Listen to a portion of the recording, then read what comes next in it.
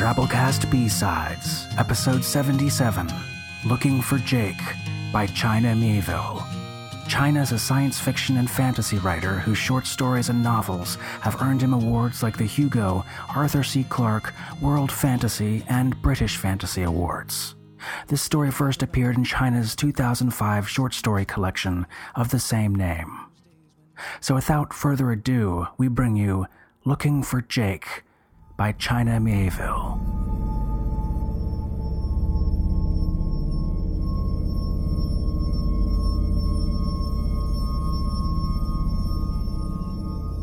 I don't know how I lost you.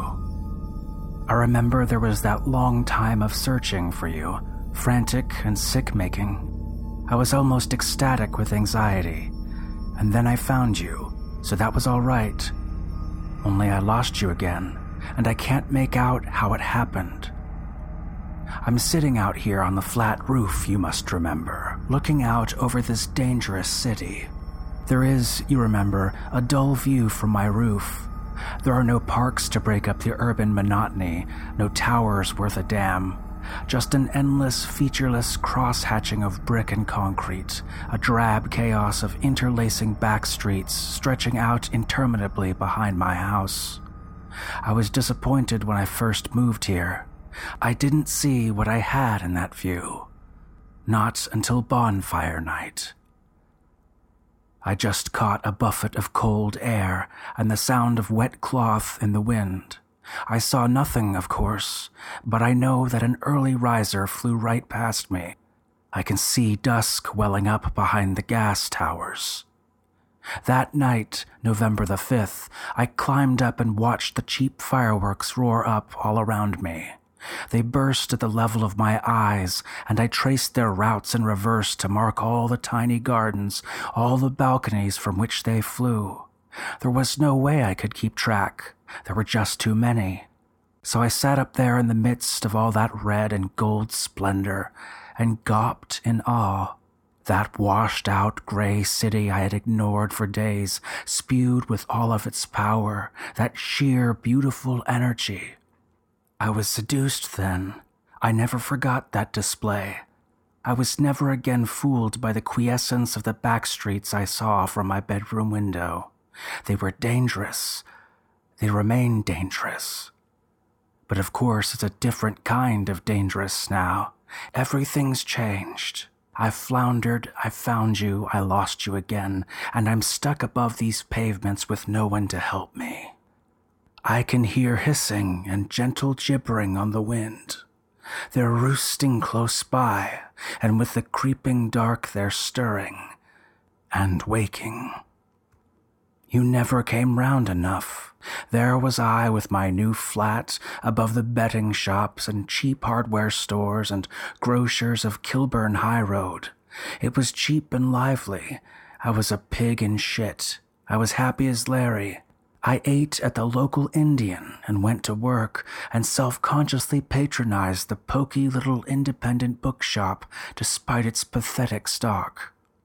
We spoke on the phone sometimes, and you even came by a few times, which was excellent.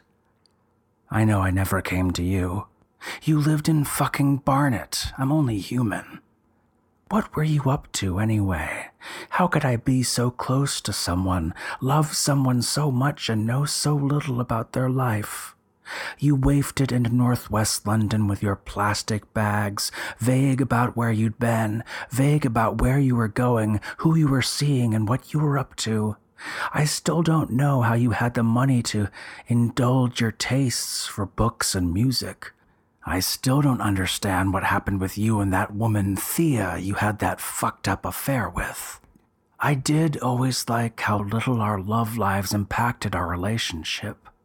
We would spend the day playing arcade games and shooting the shit about X or Y film or comic or album or book, and only as an afterthought, as you gathered yourself to go, we'd mention the heartache we were suffering or the blissed-out perfection of our new lovers. But I had you on tap. We might not speak for weeks, but one phone call was all it would ever need. And that won't work now. I don't dare touch my phone anymore. For a long time there was no dialing tone, only irregular bursts of static as if my phone were scanning for signals or as if it were jamming them. The last time I picked up the receiver, something whispered to me down the wires, asked me a question in a reverential tone, in a language I didn't understand, all sibilants and dentals. I put the phone down carefully and have not lifted it since. So I learnt to see the view from my roof in the garish glow of fireworks, to hold it in the awe it deserved. That view, well, it's gone now. It's changed. It has the same topography, sure, it's point for point the same as it ever was, but it's been hollowed out and filled with something new. Those dark thoroughfares are no less beautiful, but everything has changed. The angle of my window, the height of my roof that hid the tarmac and paving stones from me.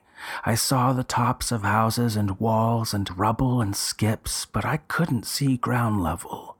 I never saw a single human being walk those streets, and that lifeless panorama I saw brimmed with potential energy. The roads might be thronging, there might be a street party or traffic accident or a riot just out of my sight. It was a very full emptiness I had learnt to see on bonfire night, a very charged desolation. That charge has changed polarity. The desolation remains. Now I can see no one because no one is there. The roads are not thronging, and there are no street parties out there at all, nor could there ever be again. Sometimes, of course, those streets must snap into sharp focus as a figure strides down them, determined and nervous as I myself stride down Kilburn High Road when I leave the house. And usually the figure will be lucky and reach the deserted supermarket without incident and find food and leave and get home again, as I too have been lucky. Sometimes, though, they will fall through a fault line in the pavement and disappear with a despairing wail, and the street will be empty. Sometimes they will smell something enticing from a cozy-looking house, trip eager into the open front door, and be gone. Sometimes they will pass through glimmering filaments that dangle from the dirty trees, and they will be reeled in. I imagine some of these things. I don't know how people are disappeared in these strange days, but hundreds of thousands, millions of souls have gone.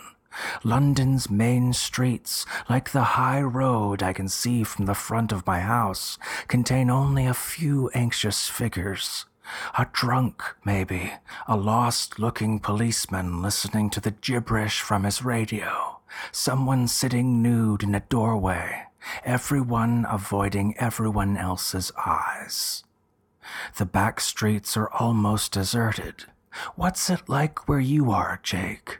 Are you still out there in Barnet? Is it full? Has there been a rush to the suburbs?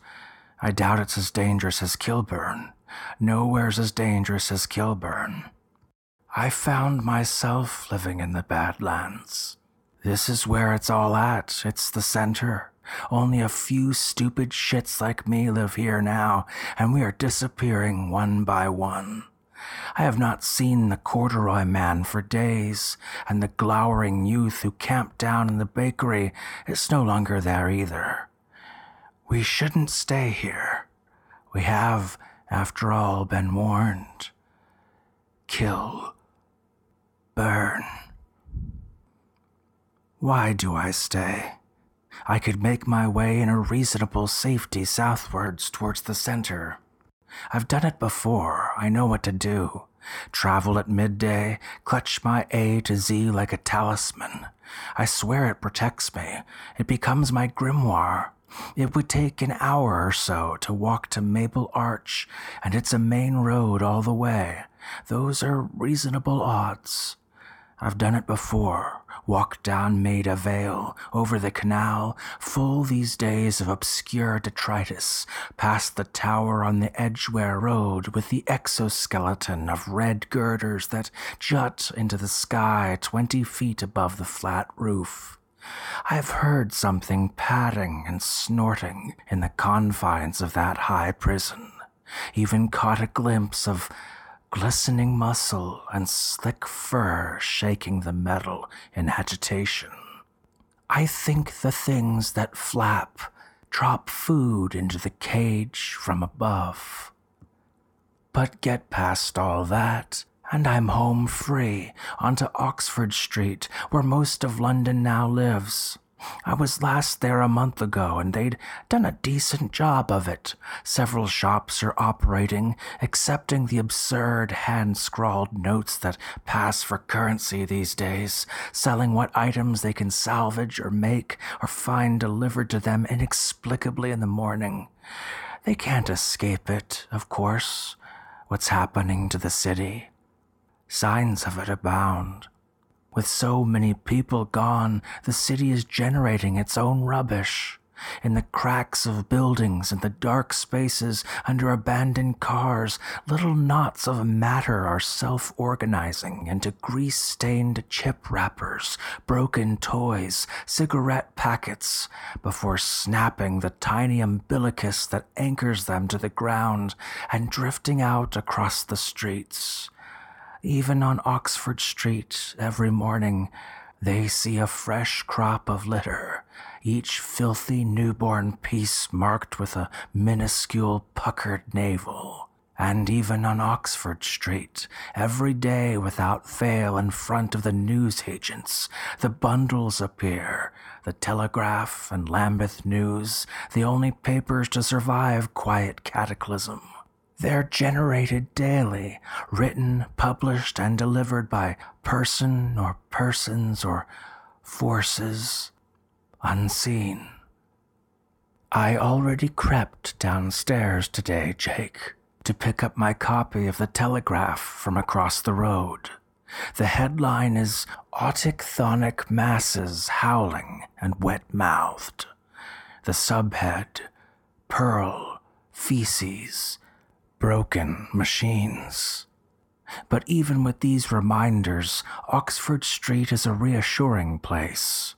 Here, people get up and go to work, dress in clothes we would recognize from 9 months ago, have coffee in the morning, and resolutely ignore the impossibility of what they're doing. So why don't I just stay here? I think it's the invitation from the Gaumont state which keeps me here, Jake. I can't leave Kilburn behind. There are secrets here I haven't found. Kilburn is the center of the new city, and the Gaumont state is the center of Kilburn. The Gaumont was inspired preposterously by New York's Empire State Building. On a miniature scale, perhaps, but its lines and curves are dignified and impassive and easily ignore the low brick and dirt camouflage of their surroundings. It was still a cinema when I was a child, and I remember the symmetrical sweep of the twin staircases within, the opulence of chandelier and carpet and marble tracings. Multiplexes with their glorified video screens and tatty decor are unimpressed by cinema. The Gaumont is of an age when film was still a miracle. It was a cathedral. It closed and grew shabby, and then it opened again to the electronic chords of slot machines in the vestibule.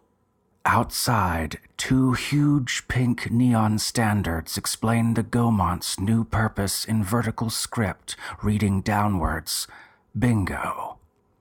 You were my first thought, as soon as I knew something had happened. I don't remember waking when the train pulled into London. My first memory is stepping off the carriage into the evening cool and feeling afraid. It was no ESP, no sixth sense that told me something was wrong. It was my eyes. The platform was full, as you might expect, but the crowd moved like none I'd ever seen.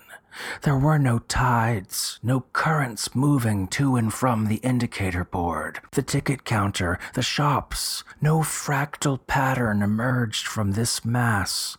The flap of a butterfly's wing in one corner of the station would create no typhoons, no storms, not a sough of wind anywhere else.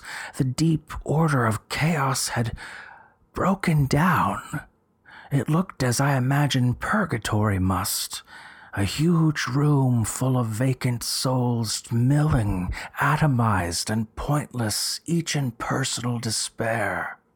I saw a guard as alone as all the others. "What happened?" I asked him. He was confused, shaking his head. He would not look at me. "Something's happened," he said. There was a collapse. Nothing works properly. There's been a breakdown." He was being very inexact. That wasn't his fault. It was a very inexact apocalypse. Between the time I'd closed my eyes on the train and the time I'd opened them again, some organizing principle had failed. I've always imagined the occurrence in very literal terms. I have always envisioned a vast, impossible building, a spiritual power station with an unstable core shitting out the world's energy and connectivity. I've always envisioned the cogs and wheels of that unthinkable machinery overheating, some critical mass being reached, the mechanisms faltering and seizing up as the core explodes soundlessly and spews its poisonous fuel across the city and beyond.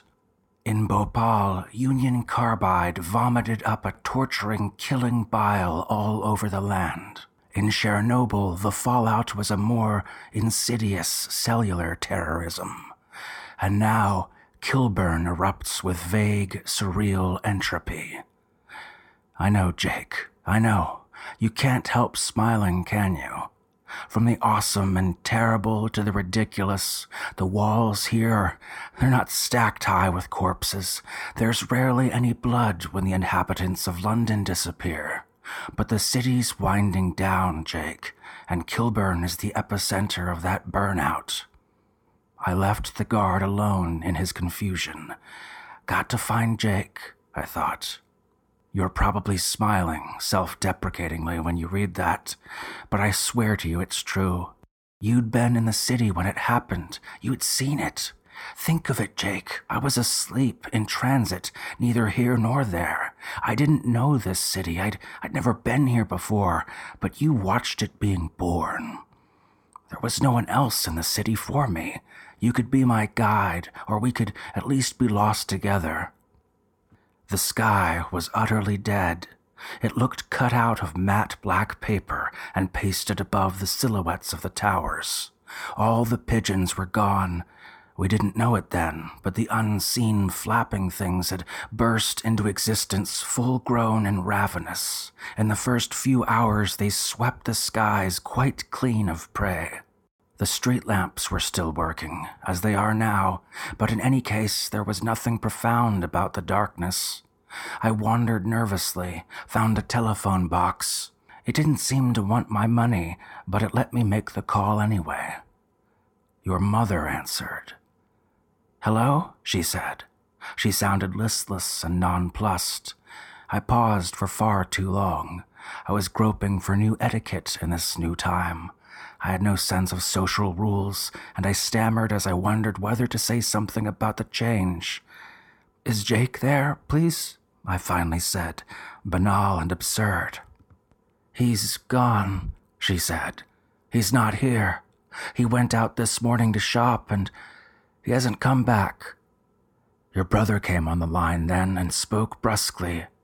"He went to some bookshop," he said, "and I knew where you were then." I thanked him and rang off. It was the bookshop we found on the right as you leave Williston Green Station, where the slope of the high road begins to steepen. It is cheap and capricious. We were seduced by the immaculate edition of Voyage to Arcturus in the window, and entertained by the juxtaposition of Kierkegaard and Paul Daniels. If I could have chosen where to be when London wound down, it would be in that zone where the city first notices the sky at the summit of a hill surrounded by low streets that let sound escape into the clouds.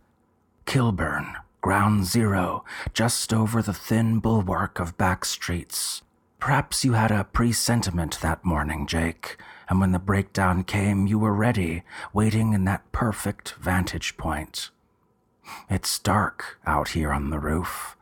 It's been dark for some time, but I can see enough to write from deflected street lamps and maybe from the moon, too. The air is buffeted more and more by the passage of those hungry, unseen things below, but I'm not afraid. I can hear them fighting and nesting and courting in the Gaumont Tower, jutting over my neighbors' houses and shops. A little while ago, there was a dry sputter and crack, and a constant low buzz now underpins the night sounds. I am attuned to that sound, the murmur of neon. The Gaumont state is blaring its message to me across the short, deserted distance of pavement. I am being called over to the organic nonsense of the flyers and the even more constant whispers of young rubbish in the wind. I've heard it all before, of course. I've read it all before. I'm taking my own sweet fucking time over this letter. And then I'll see what's being asked of me. I took the tube to Williston. I wince to think of it now. I jerk my mind away. I wasn't meant to know. It was safer then anyways, in those early days. I've crept into the underground stations in the months since to check the whispered rumors for myself. I've seen the trains go by with the howling faces in all the windows, too fast to see clearly, something like dogs. And I've seen trains burning with cold light, long, slow trains, empty except for one dead-looking woman staring directly into my eyes, en route to Jesus Christ knows where. It was nothing like that back then, not nearly so dramatic. It was too cold and too quiet, I remember, and I am not sure the train even had a driver. But it let me go. I came to Williston, and as I stepped out onto the uncovered station, I could, for the first time, feel something different about the world.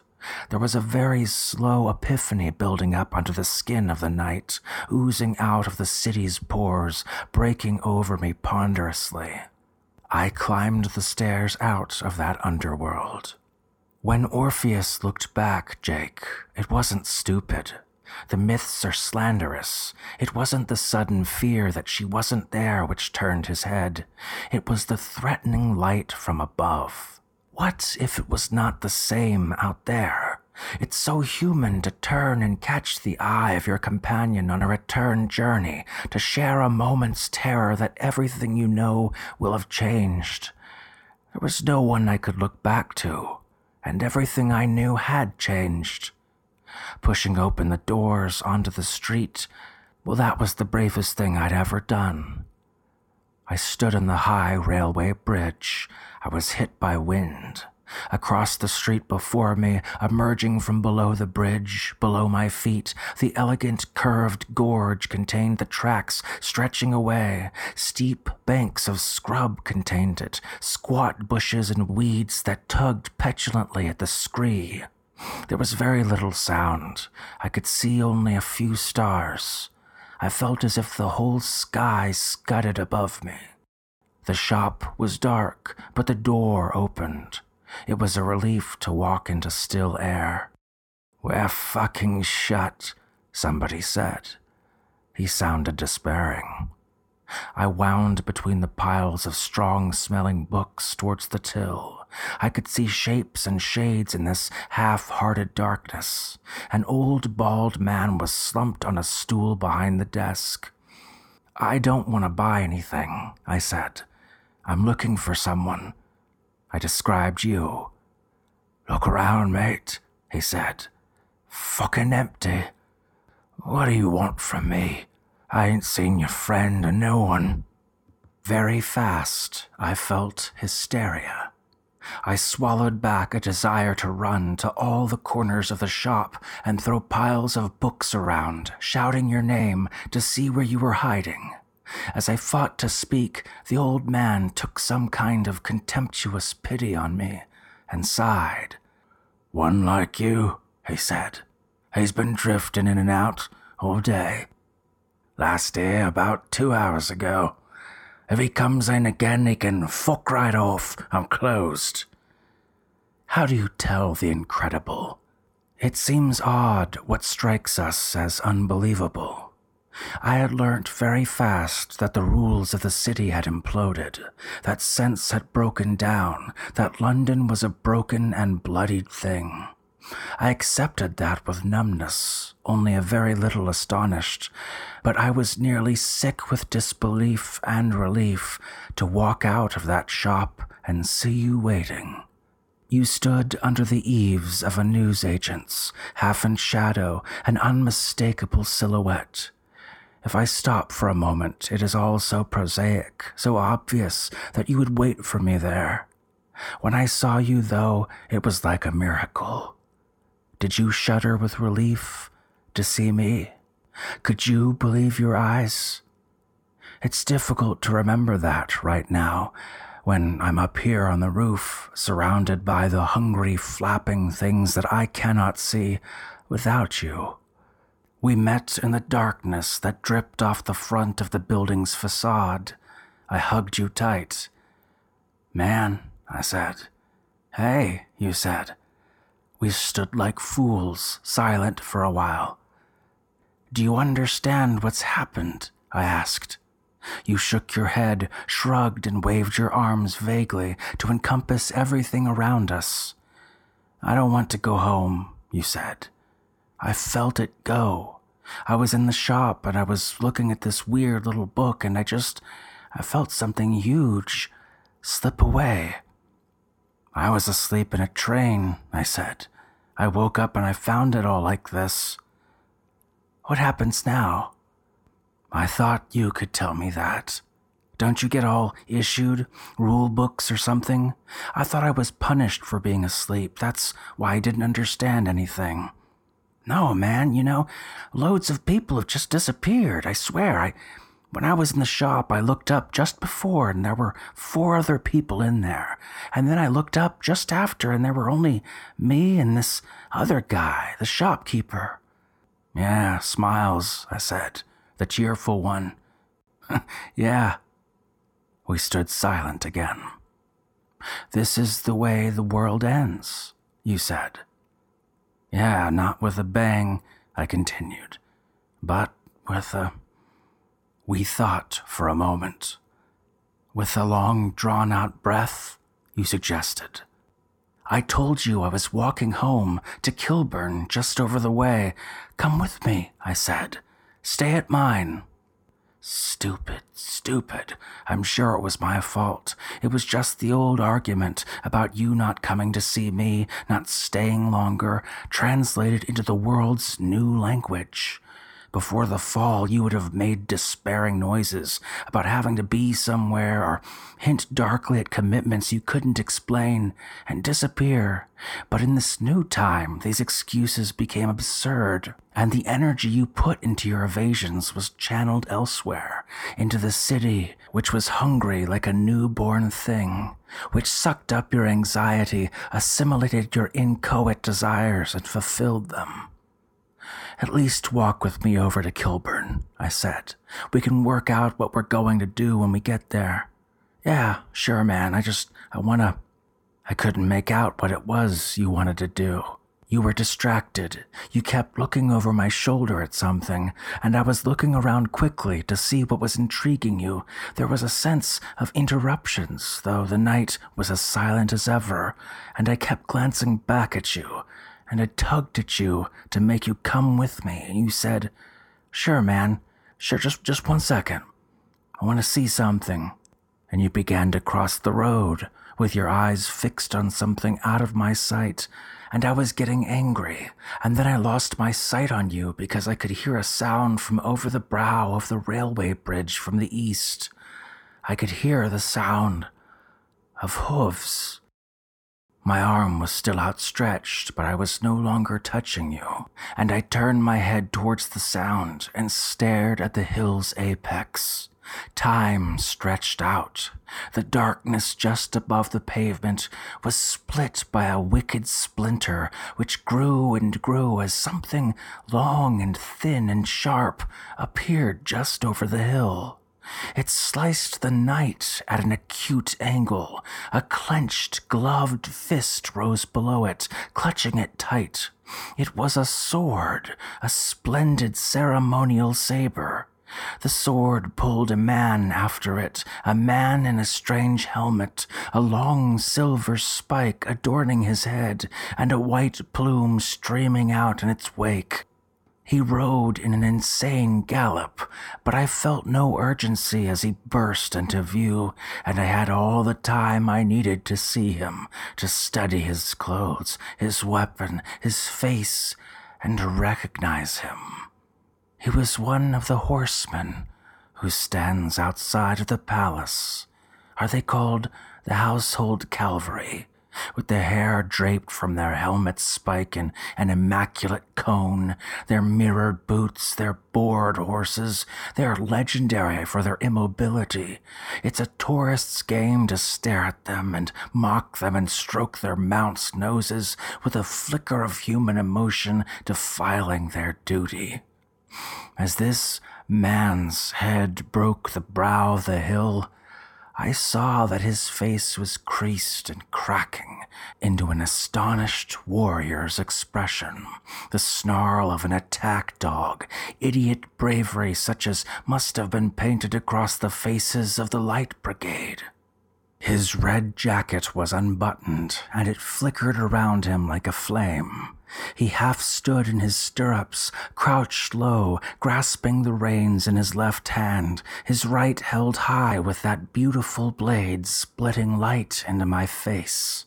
His horse rose into view, its veins huge under its white skin, its eyes rolling in an insane equine leer, drool spurting from behind its bared teeth, its hooves hammering down the deserted tarmac of the Williston Railway Bridge. The soldier was silent, though his mouth was open as if he shouted his valedictorian roar. He rode on, holding his sword high, bearing down on some imaginary enemy, pushing his horse on towards Dulles Hill, down past the Japanese restaurant and the record shop and the bike dealer and the vacuum cleaner. The soldier swept past me, stunning and stupid and misplaced. He rode between us, Jake, so close that beads of sweat hit me. I can picture him on duty as the cataclysm fell, sensing the change in the order of things and knowing that the queen he was sworn to protect was gone or irrelevant, that his pomp meant nothing in this decaying city, that he'd been trained into absurdity and uselessness and decided that he would be a soldier just once. I see him clicking his heels and cantering through the confused streets of central London, picking up speed as the anger of his redundancy grows, giving the horse its head, letting it run, feeling it shy at the strange new residence of the skies, until it was galloping hard, and he draws his weapon to prove that he can fight, and careers off into the flatlands of northwest London, to disappear or die. I watched his passing, dumbstruck and in awe. And when I turned back, of course, Jake, when I turned back, you had gone. The frantic searches, the shouts, and the misery you can imagine for yourself. I have little enough dignity as it is. I went on for a long time, though. I'd known as I raised my head to your lack that I would not find you. Eventually, I found my way to Kilburn, and as I walked past the Gaumont State, I looked up and saw that neon message, garish and banal and terrifying.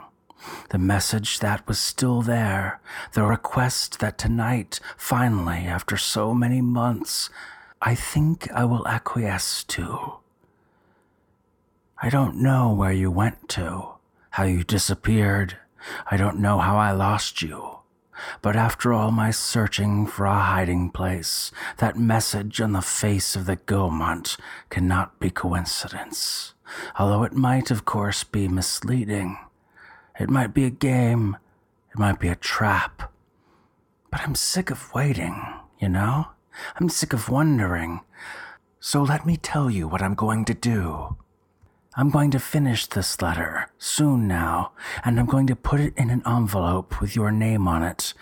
I'll put a stamp on it, it can't hurt, and I'll venture out into the street, yes, even in the heart of night, and I'll put it in a post box. From there, I don't know what will happen.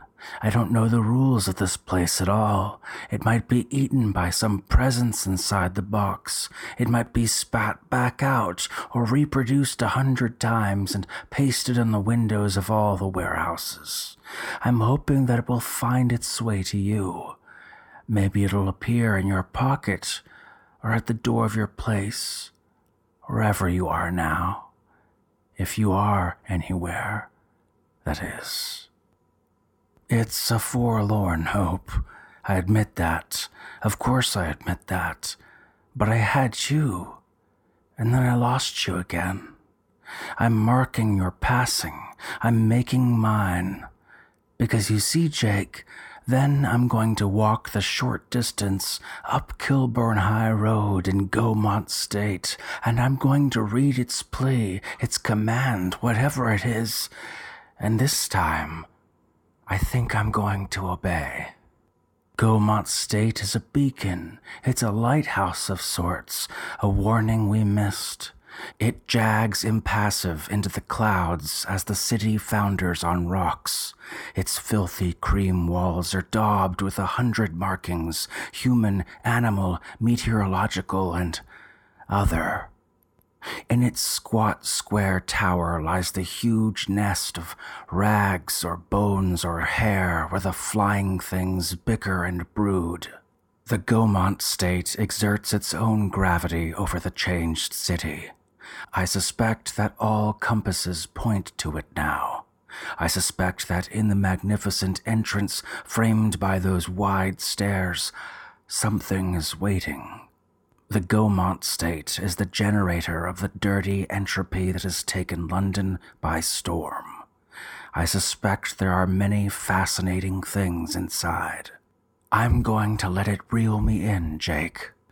Those 2 huge pink signs that heralded the Gaumont's rebirth as a temple of cheap games, they have changed. They are selective. They ignore certain letters and have done so ever since that night. Both now scorn the initial B. The sign on the left illuminates only the second and third letters. That on the right, only the fourth and fifth. The signs flicker off and on in antiphase, taking turns to blaze their gaudy challenge. In, go in, go in, go in. All right, okay, I'll go in. I'll tidy up my house and post my letter and stand in front of that edifice, squinting at the now opaque glass which keeps its secrets, and I will go in. I don't really believe you're in there, Jake, if you're reading this. I don't really believe that any longer, at least. I know that can't be so. But I can't leave it alone. I can leave no stone unturned. I'm just so fucking lonely. I'll climb those exquisite stairs if I get that far. I'll cross the grand corridors, wind through tunnels into the great vast hall that I believe will be glowing very bright, if I get that far. Could be that I'll find you. I'll find something, or something will find me. I won't be coming home, I'm sure of that. I'll go in, because the city doesn't need me around while it winds down. I was going to catalog its secrets, but that was for my benefit, not the city's, and this is just as good. I'll go in. See you soon, I hope, Jake. I hope. All of my love. All around me are familiar faces, worn out places, worn out faces, bright and early for their daily races, going nowhere, going nowhere. Their tears are filling up their glasses, no expression, no expression. Hide my head, I wanna drown my sorrow. No tomorrow, no tomorrow. And I find it kind of funny, And that was our story. Hope you enjoyed it. Special thanks to our cover artist for this episode, Drabblecast art director Bo Kyer. Creepy as always. Find more of his work on Instagram at Bo Kyer. That's Kaier. And thank you, Drabblecast B-Side subscriber, for supporting our podcast and keeping us going with that support. This month, you'll get another bonus B-Side story that I think you'll really enjoy called Shadow Over My Dorm Room by Laura Perlman. So stay tuned for that. It's the least we can do to thank you for stepping up and keeping the Drabblecast going and growing. Until next time, weirdos. I was very nervous. No one knew me. No one knew me. Hello, teacher, tell me what's my lesson. Look right through me. Look right through me. And I find it kind of funny. I find it kind of sad. The dreams in which I'm dying are the best I've ever had. I find it hard to tell you, I find it hard to take. When people run in circles, it's a very, very